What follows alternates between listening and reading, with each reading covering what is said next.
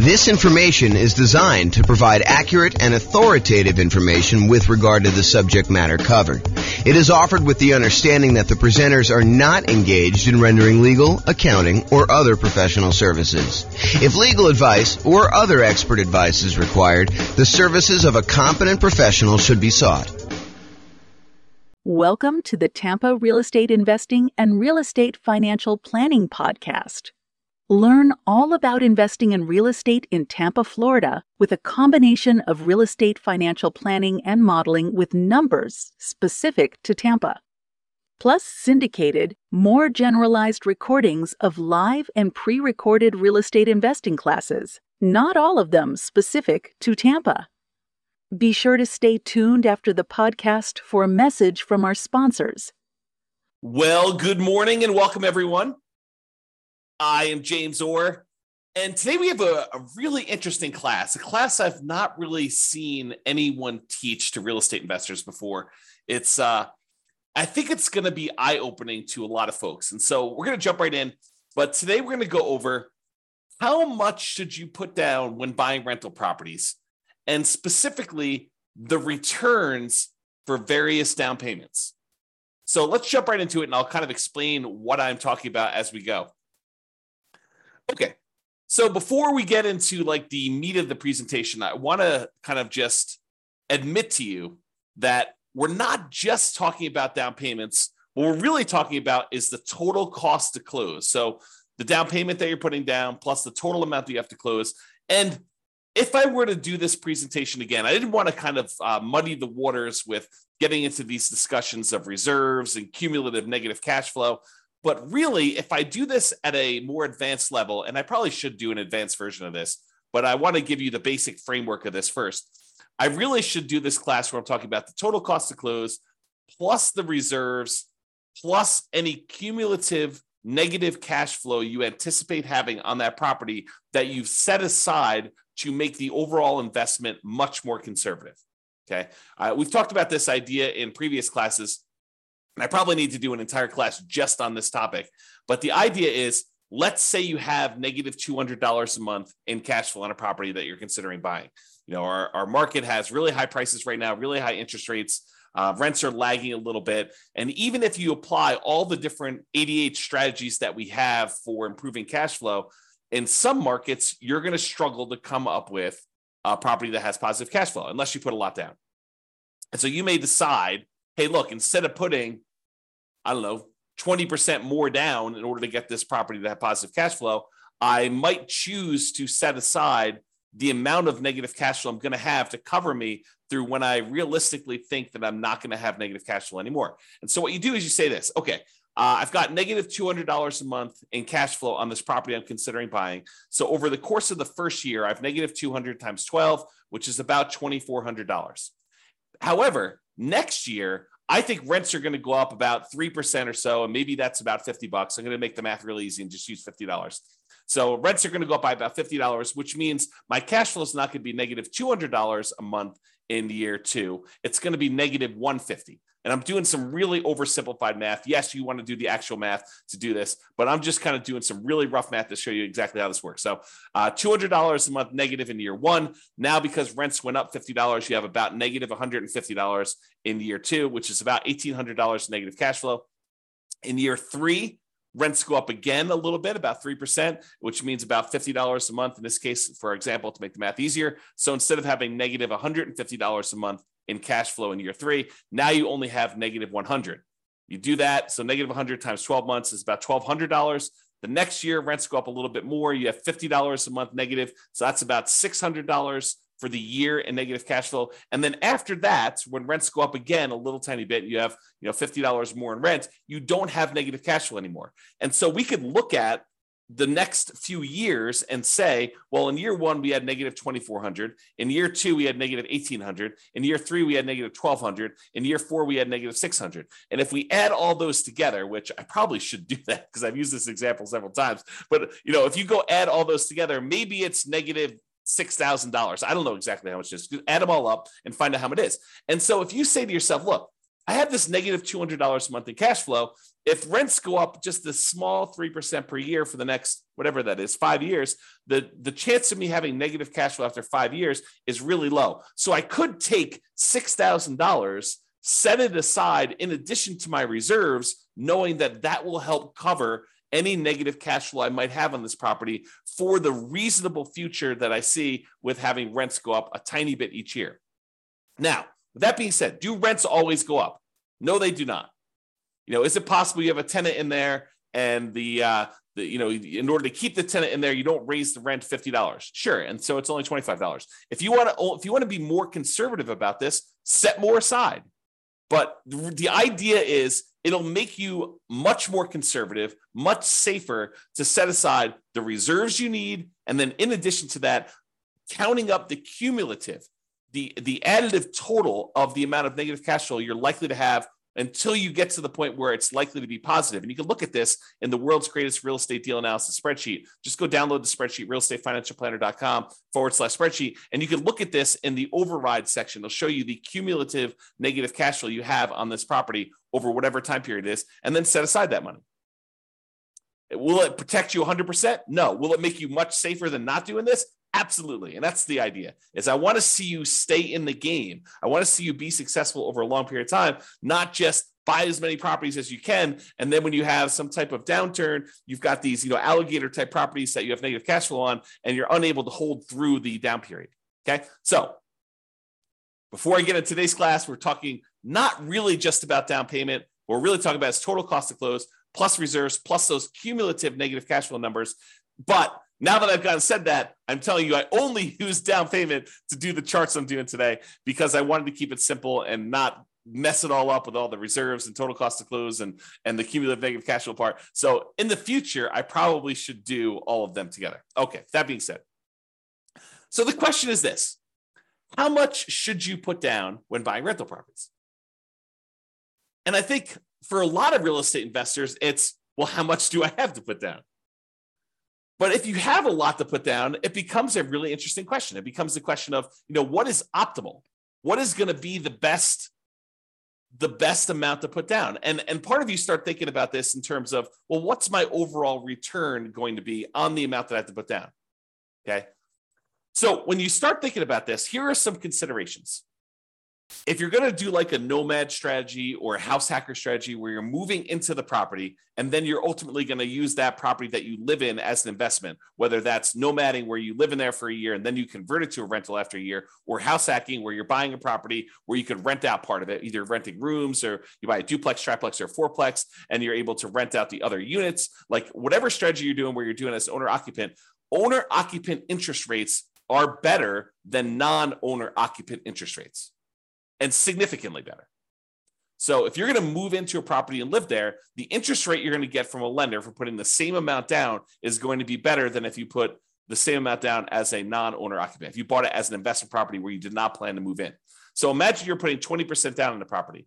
The interest rate you get for putting 20% down if you were moving into the property is better than if you're putting 20% down and not moving into the property and buying it as an investment. So there's an advantage to move in terms of interest rates. And we're going to show you some charts related to that here in a second.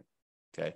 In addition to that, the percentage down payment you put down can have a significant impact on your interest rate as well. And this, I think, makes sense to a lot of people. If you put only 5% down, the interest rate is probably going to be higher than someone who puts 20% down. And why? I think one of the reasons why is there's added risk to the lender. And the lender says, hey, look, for this added risk, I want a higher return on my money because there's a better chance that you are going to be foreclosed on, that you're not going to make the payments, you're going to walk away from the property, and that you're going to do it. I mean, just think about it from a very practical perspective. Think about it from your own perspective. If you put nothing into a deal, if you put nothing down in the property, you have nothing to lose except your credit score and reputation by walking away from the property. So I think a lot of folks are like, I have no money invested in this deal. If I walk away, I didn't lose any money. I just don't have the property anymore. And yeah, I got bad credit, but maybe I didn't have good credit to begin with, right? So the thought is you put 20% down, now you're much less likely to walk away from the property. And from the lender's perspective, they have a cushion of equity where if you walk away, they could sell the property even at a discount and probably get all their money back or most of their money back. And that's why they like you putting 20% down. Okay. So whether you decide to own or occupy, or you don't own or occupy and you buy an investment property, the interest rates vary based on that. And the amount you put down percentage-wise impacts the interest rate as well. Now, some returns, remember there's 4 returns when we buy investment properties plus reserves, but there are 4 primary returns when we buy investment properties. We talk about this when we talk about my return quadrants. Appreciation, the tendency for property values to increase over time. That's what appreciation is. The tendency for property values to increase over time. Cash flow, the amount of cash flow you have. You take all the income on the property minus all the expenses on the property. What's left over is your cash flow. So the cash flow on the property, your debt pay down, how much you're paying down on the loan with each payment that you make over that whatever time period you're measuring. And then finally, the tax benefits of owning that rental property, what we like to call cash flow from depreciation. It's really your depreciation benefit times your tax rate, tells you approximately how much you're getting back in taxes by owning that rental property. Okay, so you have all 4 areas of return. Now, what's interesting is if you think about how many dollars of appreciation you got, how much in dollars the property went up in value, or how many dollars in cash flow you got for the year, or how many dollars you paid down in the loan, or how many dollars you got back in terms of cash flow from depreciation, some of those returns change depending on how much you put down. For example, if you put more down, you tend to have more cash flow. Think about it from the extreme. If you put nothing down on a property, your cash flow is going to be lower than if you put down 100% and you bought the property all cash, right? Just look at the extreme example of that. Can you see that when you put nothing down on a property, the amount you're going to get in cash flow is going to be lower. It's going to be a smaller dollar amount than if you put 100% down your property. Now, I'm not talking about the return on investment. I'm talking about the dollar amount of the return. There's no division by how much you had to put down. We're going to talk about that in a minute. Okay. So for now, realize that some of these dollar amount returns change depending on how much you put down. For example, cash flow would change. Now, what about appreciation? Does the amount that the property goes up in value change depending on how much you put down? The answer is no. If you go buy a $400,000 property and it goes up 3% in that year, it went up $12,000. It doesn't matter if you put nothing down, it still went up $12,000. Or if you put $400,000 down, it still went up $12,000. So the dollar amount of return stays the same no matter how much you put up for appreciation. But for cash flow, it changes based on how much you put up. It also changes how much debt you pay down. And think of the extreme example. If you put nothing down, the amount you're paying down on debt is a certain amount. If you put 100% down, where you have no loan at all, the amount you put down is 0. So the more you put down, the less your debt pay down tends to be.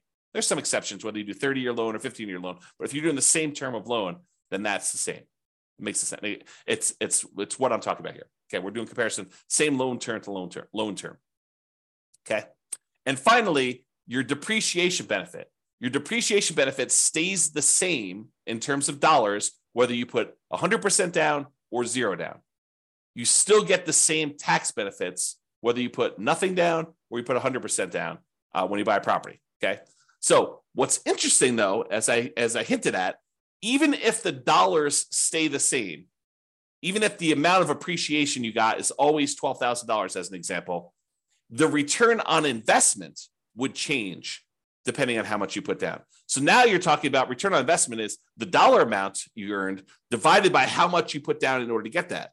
Well, if you put almost nothing down, the return you get with $12,000 on the top and a 0 on the bottom is basically infinite. If you put a really, really small amount down, the return is going to be really, really high because maybe you're getting $12,000 in return from appreciation and you only have $1,000 in the deal. Well, that's a really, really good, very high return on investment number. But what if you had to put the $400,000 down in order to get that $12,000 in return from appreciation? Well, now you only have a 3% return on investment. So your return on investment goes down.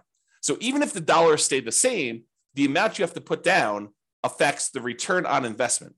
And the same holds true for return on equity, which I'm not going to cover in today's presentation. Okay.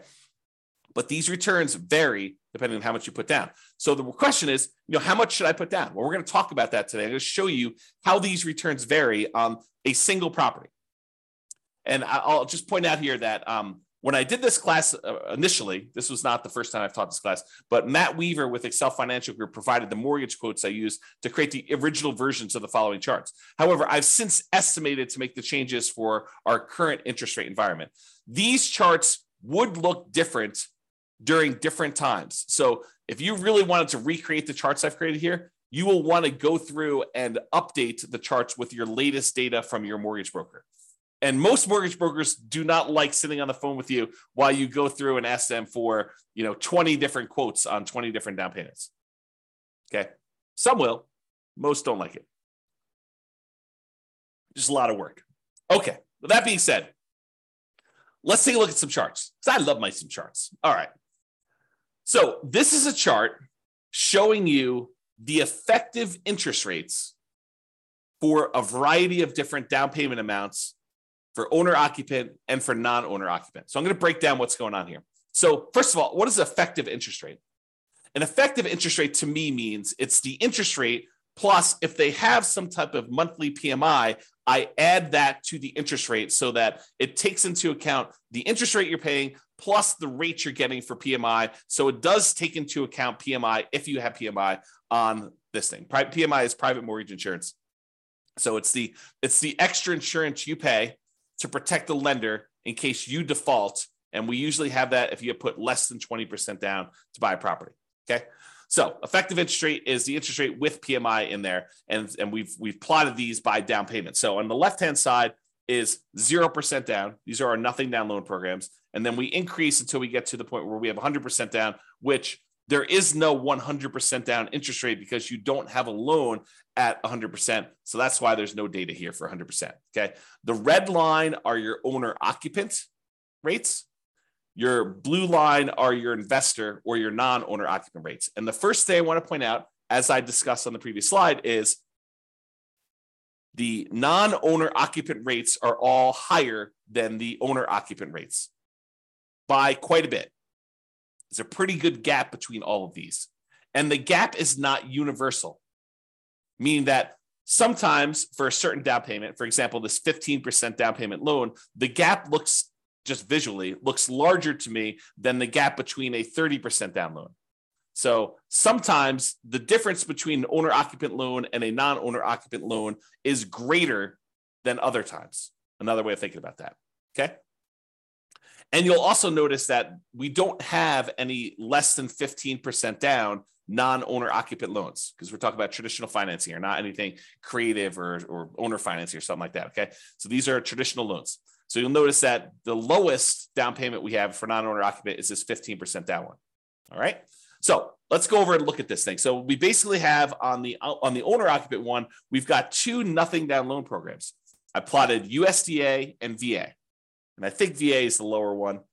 Hard for me to tell. Oops. Yeah, I can't quite tell. So I think VA is the lower one of the two, though. And so you can see the difference in the rates for these nothing down ones. And what's interesting is the nothing down ones look like they're even better rates than the ones with low down payment, partially because the VA one especially has a funding fee. And so instead of paying monthly PMI, you're paying the fee upfront as a funding fee. Okay.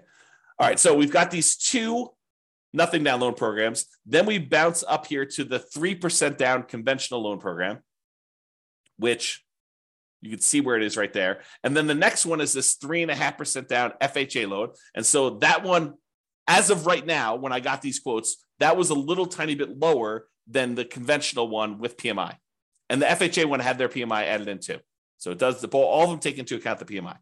All right. So FHA looks a little tiny bit better than this 3% down or the 5% down. So you may say to me, although this is not the class about this, but I will mention this to you because I think it's important to realize this. So you think to yourself, hey, so why would I ever do a 3% down conventional or 5% down conventional when I could just do the 3.5% down FHA and it looks better? Think about it. Why would you voluntarily take a slightly higher interest rate conventional 3% down or conventional 5% down loan when the FHA one has got a little bit lower rate? It's because FHA PMI, the mortgage insurance premium, which they call MIP, but the mortgage insurance premium for FHA never goes away. It stays with you for the full 30 years of the loan. whereas the conventional PMI goes away when you get below 80% loan to value. So you do have a slightly higher effective interest rate on the conventional loans, but it's only for a few years until you pay down the loan below 80% loan to value. And then it drops off. And then the interest rate's probably better. We'd have to go check, see what the base rates are for those, what the rate is without PMI. But that's one of the reasons why you might voluntarily take the higher interest rate for a shorter period of time, because you have a little bit of pain up front, but then that goes away without having to refinance out of the loan. Where FHA, you need to either change loans, sell the property, or refinance and get rid of that PMI by doing a different loan type. All right, then continuing on here. So the interest rates then drop off with the more you put down. So it's a little bit less if you put 10% down, a little bit less if you put 15% down, a little bit less if you put 20% down. And then there's a pretty big drop off going from 20% to 25% on the owner-occupant loans.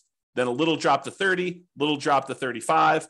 Looks like they're pretty much the same going across here to 40 to 50, little drop to 60, maybe the same for 70, and then a little increase for 80, which I think is because the amount you're borrowing is getting smaller. And then the lender's like, hey, look, I want you to, because the loan's so small, we have to charge a little bit more for that. And then it goes up when you get to 90% for what I believe is to be the same reason. I don't know the reasons why these all go up. This is just what they are, okay? So realize that the curve is not linearly down. It changes differently based on how much you're putting down there. Okay, then on the non-owner occupant ones, we have a really high interest rate for the 15% down. It drops off pretty significantly when you go from 15% to 20%, and it drops off pretty big again from 20% to 25%. And then it has a small decline from 25 to 30. Doesn't look like there's a decline from 30 to 35. There does look like there's a decline to 40%, though it's pretty small. And then it looks like it stays the same all the way through to 70% down. Then it bumps up where it gets more expensive if you put 80% down to 90% down. So this is just the interest rate. We really haven't talked about like what impact this has on returns. I just wanted to show you what is changing on the underlying interest rate as we change down payment amounts. All right. Then, because I can, oh man, me and my spreadsheets. So because I can in the spreadsheet, I show you, hey, look, I assume you're buying I think I did $500,000 property, but you're buying a $500,000 property, and it's very similar to regardless of what price you're doing, but this is just to kind of give you a static snapshot. So I take the interest rate you're getting, and I calculate out what your monthly payment would be putting that amount down and getting that particular interest rate. And now I could show you approximately what your monthly payment would be. And you can see the monthly payment for the non-owner occupant, the blue line, is higher than the monthly payment for all of the corresponding owner occupant ones. So the thought is, if you can get an owner occupant loan, if you're willing to do no matter house hack, you're going to have an advantage in monthly payment, which is going to result in you having slightly higher cash flow with the same strategy. Right? So if you do owner occupant, you get a better loan, you get better monthly payment, so you have better cash flow if you decide to put the same amount down. So in this case, the 0% down ones, they're right here. This is the 3% down loan, which is interesting because the monthly payment for the 3% down conventional financing is really a little tiny bit less than if you had put a full 15% down non-owner occupant. Mind blown. So you could put 3% down as an owner occupant and have just the tiniest bit lower monthly payment than if you had a 15% down non-owner occupant investor loan, which is crazy to think about. In fact, all of the loans are cheaper than that 15% down non-owner occupant, if I'm looking at this right. Okay. All right. FHA loan is a little bit cheaper than the 3% down. Again, for that reason we talked about before. The 5% down is cheaper than the 3% down. And then this is the 10% down.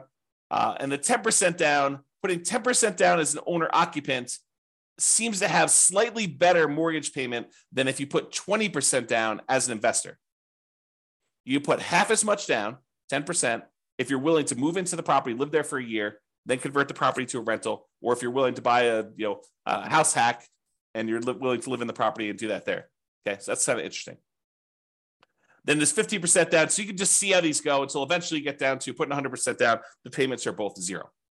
Okay, and these do include PMI. So it's principal, interest, and the PMI payment. Okay. All right. I think that's all I had to say about this chart.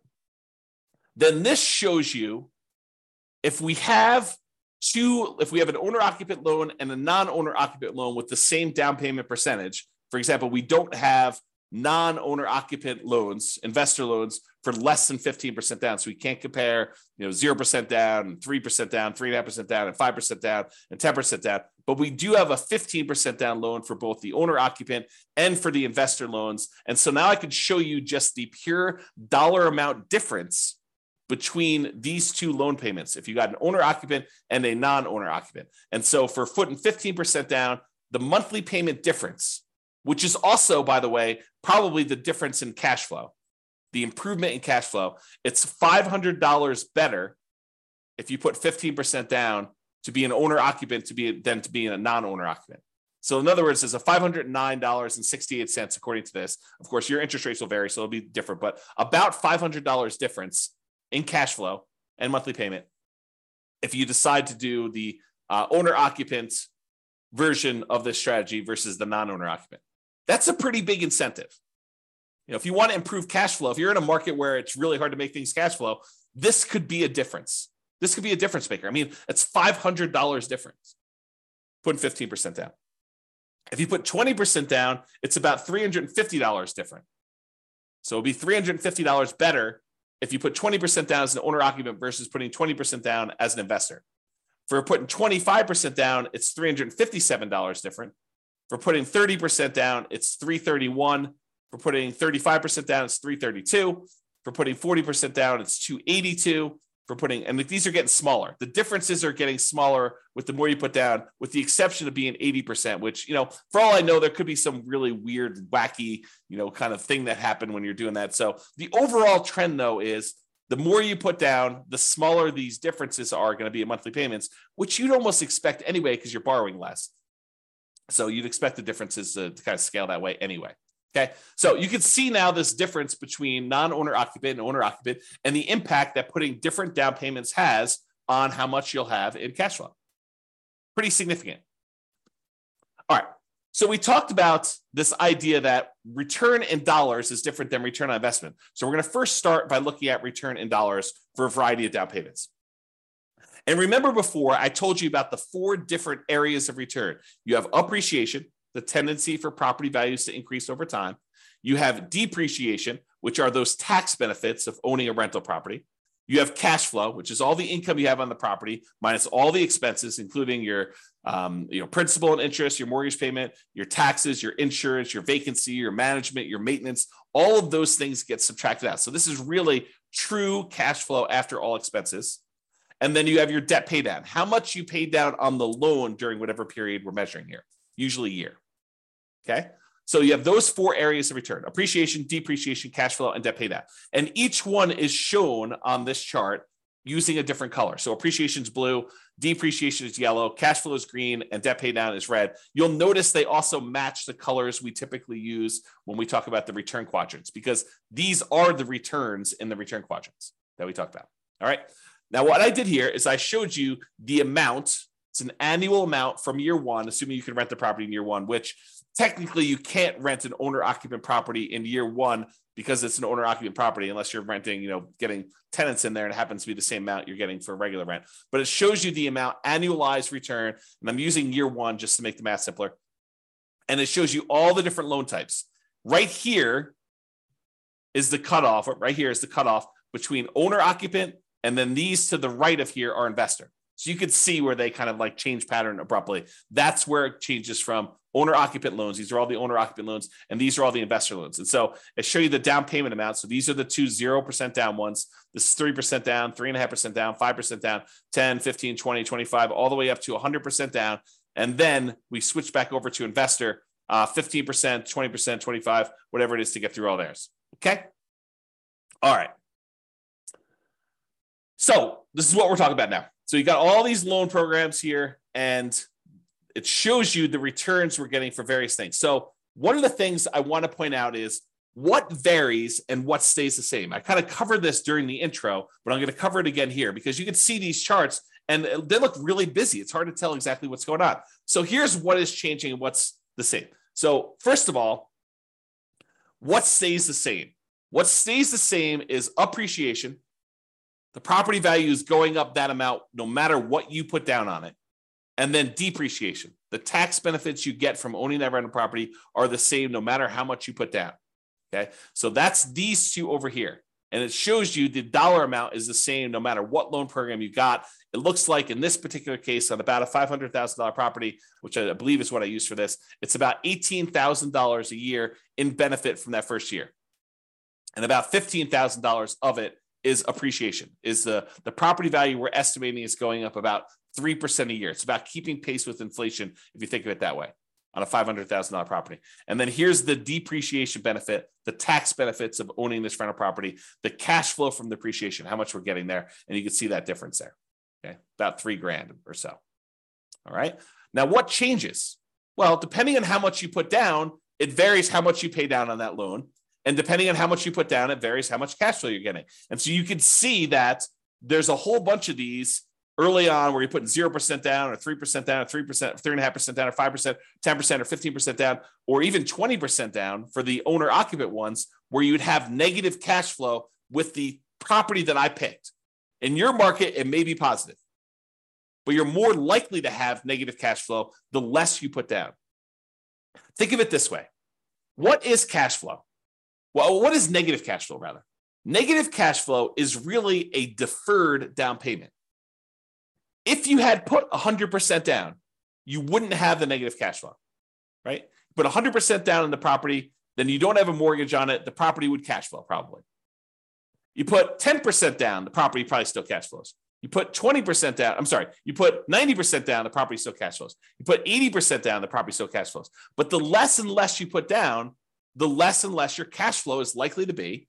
And so you get to the point where you put a little down and you probably start having negative cash flow. So what is that negative cash flow? That negative cash flow is a down payment that you did not make.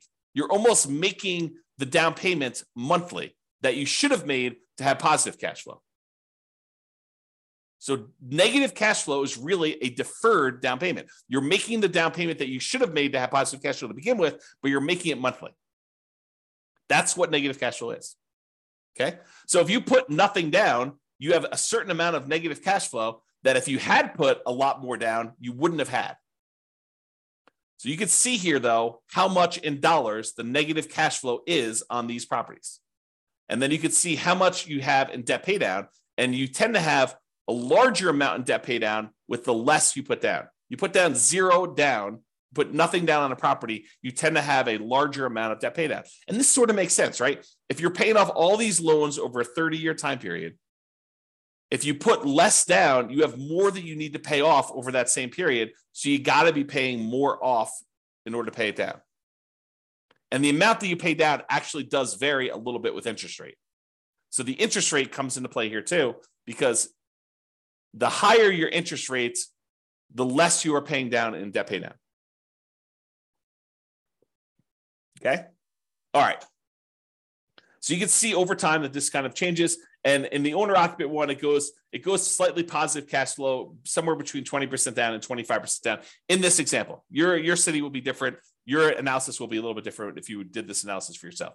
Okay. So I just did this for a prototypical property just to show you how this works. So you see over time, the amount you're paying in debt pay down goes down a little bit until finally you're paying down 100% here. And then when you get down to this 15% down loan, I think there's something wacky going on with this 100. I must have it mislabeled or something. So ignore that one. So the 15% down one, though, you have pretty significant negative cash flow. And then 20%, 25%, 30% down. It takes you a little bit more than 30% down as a non-owner occupant in this particular example in order for you to have positive cash flow. And we didn't apply any of the 88 strategies to improve cash flow on this particular one. We just pulled the property out and I just used some really rough numbers. Okay. So you kind of get a feel though of how this works. But eventually, as you start putting more and more down, the amount of cash flow you have increases and the amount you're paying on debt actually goes down when you do that. All right. So this shows you a zoomed in version of that appreciation and depreciation one where the returns are the same. No matter how much you put down, the dollar amount of returns from appreciation and the dollar amount of returns from depreciation are exactly the same. And then these are the ones for the cash flow and debt pay down, just zoomed in so you can see them a little bit better. Okay. And again, this is the dollar amount of return. Okay. I mean, I could talk about some of this stuff for hours. So I'm gonna save myself going off on these really long tangents, because you can see that like if you add up the negative part and the positive part, you can see that this is probably net negative. And you can probably see over here, these are probably net positive, but the amount you're getting overall increases when you do this. So I don't know, it's kind of interesting. Just definitely some interesting stuff to look at here. All right. So we've talked about this idea of return in dollars. Now we're going to say, what is the return on what we had to invest in order to get that dollar amount, right? So the return on investment. And so this shows you the return on investment. How many dollars we had in appreciation, how many dollars we had in depreciation, how many dollars we had in cash flow, how many dollars we had in paying down a loan, divided by how much we had to invest in order to get that deal. So if we had to invest, nothing down plus some closing costs, you could see that there. If we had to invest, 50% down in order to get those, you could see those there. And you'll notice what happens is when we have very little in the deal, like 0% down plus some closing costs, you'll see that the returns look really, really, really high, right? Like the return here, not including cash flow, because cash flow is negative, is over 500% for the two nothing down loan programs. If you subtract out whatever the negative ones here, it's probably in the 350% return range. 350% return on investment by putting nothing down the deal. That's pretty phenomenal. And you're putting nothing down the deal, but you have some closing costs, which is why it's not infinite. For those that are wondering why it's not infinite, okay?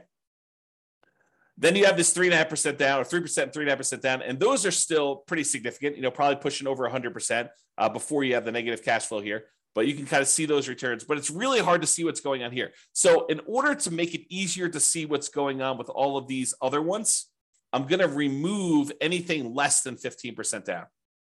So this is the same exact chart showing you the return on investment return amount, the percentage return on investment for each of the four different areas. But now I've removed anything less than 15% down so that we could see what's going on with those. They were just compressed before, and it was really hard to see. So now I'm going to show you what's happening with the 15% down. So here's what we've got going on. And I'm going to just use one or two examples here. So on the 15% down, owner occupant, you're moving into the property. You've got some negative cash flow here. The negative cash flow return looks like it's about negative 7% return on what you had to put down. So if you put 15% down plus some closing costs, you have negative cash flow on this property at about negative 7% of the return of the amount you had to put into the deal in order to do that. However, from appreciation, you've got probably about positive 18% return. And the return from depreciation, I don't know, it looks like it's just eyeballing it here. It looks like it's probably in the plus 5%. And then the amount you're paying down on debt pay down is probably in that, 6% or so return. So you have all of these returns that are positive, and then this cash flow, which is a little bit negative here. Now, it's important to realize a couple things. There's a reason why I separate out these four returns as different, because they have different characteristics. As one example, appreciation. Are you guaranteed to get 3% appreciation each year? No, you're not. You could get more than 3%. There have been several years in the last 5 years or so where appreciation has exceeded 3% in the overwhelming majority of the US markets by a lot, right? More than 3% per year. But are there years where property values do not go up? Or maybe even just your property does not go up in value? Absolutely. Can you have a year where property values go down, where appreciation is negative? 100%. You totally can have years where your property value does not go up. Okay. So appreciation is not a guaranteed return. It's a speculative return, right? We're speculating that the market will improve, and we're estimating what that might be in the future looking forward. And you give me a long enough time horizon, I'm telling you, it's probably going to be around 3%, looking back at the 100 plus years of history we have on how much properties appreciate in the United States. It's about what inflation has been, about 3%. Okay. So you give me a long enough time horizon, I'm telling you, it's going to be about that. Might your property in particular be a little bit better or a little bit worse? Sure. Might a certain market perform a little bit better or a little bit worse? Sure. Okay. but it is speculative in nature. It is not guaranteed. So this return, even though it's nice and big on here, is a somewhat questionable return. We don't really know. Now, what about this yellow area, this depreciation, the tax benefits of owning the rental property? Does it matter how the market does as to how much depreciation you get? No, it doesn't. It's a tax benefit set by tax code. So unless the tax code changes, which does happen occasionally, but this one's been around for a while. And so what's the best evidence that something will continue? How long it's continued in the past. Not saying that it can't change, but it's likely, I'd say better than likely, highly likely, that you're likely going to get this return. So the depreciation return is probably a pretty sure thing. Not guaranteed, but closer to guaranteed. As long as tax code doesn't change, you're probably going to get that. So that one is a good return there. What about this red return from debt paydown? Is debt paydown reliant on the market doing well? Does the market have to go up in value for you to get the debt paydown portion of your return? No. If you make the mortgage payments as agreed upon with your lender, if you don't default, you're getting that return. It's contractual. It's as close to guaranteed as you can get without there being a third party guaranteeing it, right? It's contractual. You have an obligation to make those payments to the lender. They have an obligation to accept those payments from you. And if you pay down that amount of money, you're going to keep the loan. You're going to get that return on the property. That's how much you're going to pay down the loan because that's just how the contract is set up. Okay. So it's a contractual obligation you have for debt paydown. So that's not that speculative. It's pretty certain. Now returns, let's talk about like when you get these returns. So appreciation, the property value goes up by 3%. It goes up by $12,000 in the first year or $15,000 in the first year. Do you get to pocket that money? No. Unless you sell the property or unless you do a cash out refinance, that is money that's sort of like being deferred until you collect it later. It's what I call cash later. What about cash? What about the depreciation benefit? The tax benefits you get from owning this rental property. Do you get that right away? Yes, you get it in that year. You get it on your tax return. And honestly, you can adjust your exemptions on your paycheck and you could get it monthly or weekly with your paycheck. You could say, look, I know I'm getting this at the end of the year. Let me go to my job and adjust my exemptions so that I'm being taxed less because I know at the end of the year, I'm getting this big block back from owning this rental property. I'll just take it in with my paycheck instead. I'll pay less taxes in because I know that at the end of the year, I'm not going to have to pay taxes because I've got this benefit coming to me at the end of the year. So you can even adjust it up and get it weekly with your paychecks or biweekly or monthly, whatever your paycheck period is. Okay. So you could do that. So some of these are returns later. Some of them are returns now. Some of them are speculative and kind of like dependent on the market, which cash flow is also another one that's speculative, dependent on the market. And some of them are cash later or are not speculative. They're more guaranteed, more certain. Okay. So you can see that all these returns are not the same. So you may prioritize some returns over other returns when you're thinking about these and making these investments. All right. All right. So we got these couple different returns here, and you can see kind of like how the numbers vary over time, that the return on investment varies a lot depending on how much you put down, but you may go from having this negative cash flow to having this positive cash flow. And even though the return overall is lower, the return from cash flow is positive here, it's negative here, and negative here, small and negative down here, and a 25% down. Okay. And you can see how they compare to the investor loans versus the non-investor loans, the owner-occupant versus the non-owner-occupant loans here. So for example, a 25% down, looks like the return's about, 18% here. For 25% down for the non-owner-occupant, it looks like it's about 18 minus whatever this is. So minus like 3 or so probably about 15. So it's a little bit less as a return on investment by doing the investor loan for 25% down as an example. Okay. All right. These are just the returns for the ones that are variable. I'm sorry, for the ones that are fixed. So the appreciation and depreciation, the dollar amount doesn't change, but now that the return, the amount that you had to invest in order to get those varies, now you can see that the fixed dollar amount returns are still varying once you put money down, so that you can see how those change, okay, over time. And then these are the ones that are variable based on the loan to begin with, and they're variable based on how much you put into the deal. So for example, You put 30% down here, you can see you have the return just from cash flow and debt pay down is pushing, high 4%. But it doesn't get really, really crazy for the majority of these, right? It's still sub 5% for all these. It just changes which one you're taking the return in. This is sort of my idea of deal alchemy. Do you want to move your return from debt pay down to cash flow? Well, you put more down, you can get less debt pay down, and you're going to get more cash flow. But the return is largely similar, right? It's not varying a lot. Varying a little, but not a lot. Varies more over here with your non-owner occupant. The return actually goes up overall with your non-owner occupant one. Okay? And you can see how all that plays out. All right, so in conclusion, pretty cool stuff, right? Interest rates vary based on owner occupant and non-owner occupant pretty significantly. Interest rates vary based on the loan program, which makes sense to you, right? Doing VA loan versus USDA loan program changes a little bit. Interest rates vary based on down payment amount, which I think is surprising for a lot of folks. Some dollar returns vary depending on how much you put down. So you put more down, you get more cash flow. You put more down, you get less debt pay down. Others don't. Doesn't matter how much you put down, your appreciation, the dollar amount of appreciation is going to be the same. Doesn't matter how much you put down, the dollar amount from depreciation, the tax benefits of owning the rental property are going to be the same. And not all returns are the same. Each return type has different characteristics. Some are speculative, some are not speculative. Some are cash now, some are cash later. So some have different tax rates, some have the other tax rates. The time you take to learn about these differences, to understand them and apply what you learn to your own situation is worth doing. You should go ahead and take the time and think about this stuff and think about what makes sense for you, what your goals are, and how to do that. Okay. If you need help applying this, that's what we're doing, the coaching stuff. So go ahead and reach out about doing that.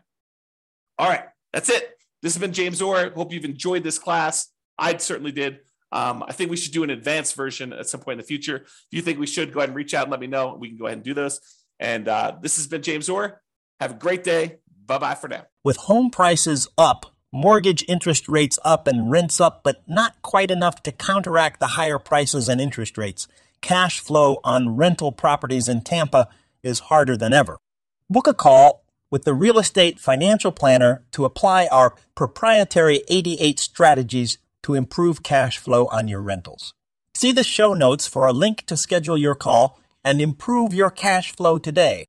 If you're a real estate agent, lender, or professional in Tampa that wants to help our real estate investor listeners, consider reaching out to learn about collaboration opportunities with this podcast. We'd love to add more value to our listeners by having you assist our investors buy, sell, and finance their real estate investments. See the show notes to schedule a call to discuss collaboration opportunities.